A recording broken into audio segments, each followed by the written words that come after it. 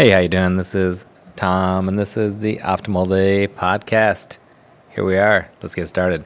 We're looking at the book Well-Being by Tom Rath and John Harder, subtitled The 5 Essential Elements. This book focuses on 5 areas of life that require intention for well-being. And well-being is not just about being happy. It's about being healthy and balanced. So these are the 5 categories. They call them the essential areas. So we've got career well-being, social well-being, financial well-being, physical well-being, and community well-being. So career is just liking what you do. Social is having strong relationships. Financial, that's managing your economic life. Physical is just having health so that you can get things done. And the community is being engaged in the area where you live. So looking at career well-being. So a danger to our long-term well-being is, short-term desires and decision-making, not seeing the power of those small daily choices and not seeing how these can really interfere with our successful long-term well-being. And this is true in all 5 areas. But so area 1, career well-being. Doing what you like each day, having a purpose and a plan, engaging in compelling work. Doing what we do often shapes our identity, and usually that's tied to our career. So to be well, we need a career we enjoy. So a lot of times work can be unengaging, which leads to stress and anxiety and depression.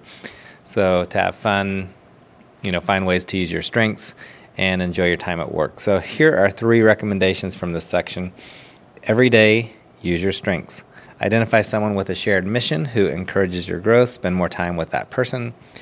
And then opt into more social time with people and teams you enjoy being around. This is a quick overview of this. I'm just going to read his summary of that section. Career well-being. So this is Tom Rath and Jim Harder.